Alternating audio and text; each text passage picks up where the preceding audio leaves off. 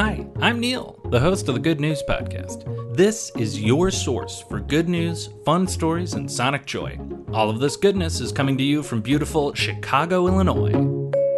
Today's good news comes to us from London and is to all my fellow Tolkien fans out there because a new genus of butterfly has been named after the terrible villain Sauron. The Saurona triangula is one of these new butterflies identified, and it's mostly brown, but it has patches of orange with dark eye-like spots on the wings. Candidly, between you and me, I think it's a bit of a stretch, but I can definitely see the eye-ness of it. For those who can't picture Sauron as he was in the novels and movies, just very quickly, he was a floating orange eye for the most part. I read about this in the New York Times, and a couple things kind of stuck out to me that I think make this particularly good news. Blanca Huertas is the curator for butterflies at the Natural History Museum in London,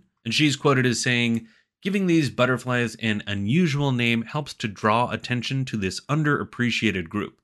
It shows that even among a group of very similar looking species, you can find beauty among the dullness." So it seems like the name choice was very intentional to get people like me to read about it and learn more about the butterfly, and hey, it worked. This butterfly is part of a bigger family, and from what I can tell, they all look very, very similar. Recent advances in DNA study of butterflies has yielded many scientifically undescribed butterflies that had previously flown under the radar. In this article, there's a nice roundup of other things that have been named after Tolkien characters, including a dinosaur, dung beetle, and frog that have also been named after Sauron, a cave-dwelling fish named after Gollum, a New Zealand crab named after the wizard Gandalf, and probably my favorite, the moss forest blossom bat with a scientific name,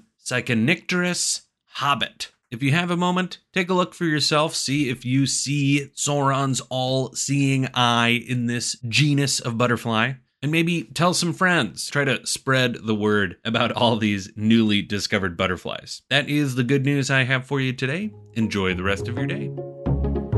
Thanks for listening. If you've got good news or an idea for the show, amazing. Send an email to hello@thegoodnewspodcast.fm. While you're at it, follow us on Twitter @thegoodnewspod. If you love the show, think about supporting our Patreon or reviewing us wherever you're getting this podcast from. Both are great. The music you hear on the show is from Poddington Bear.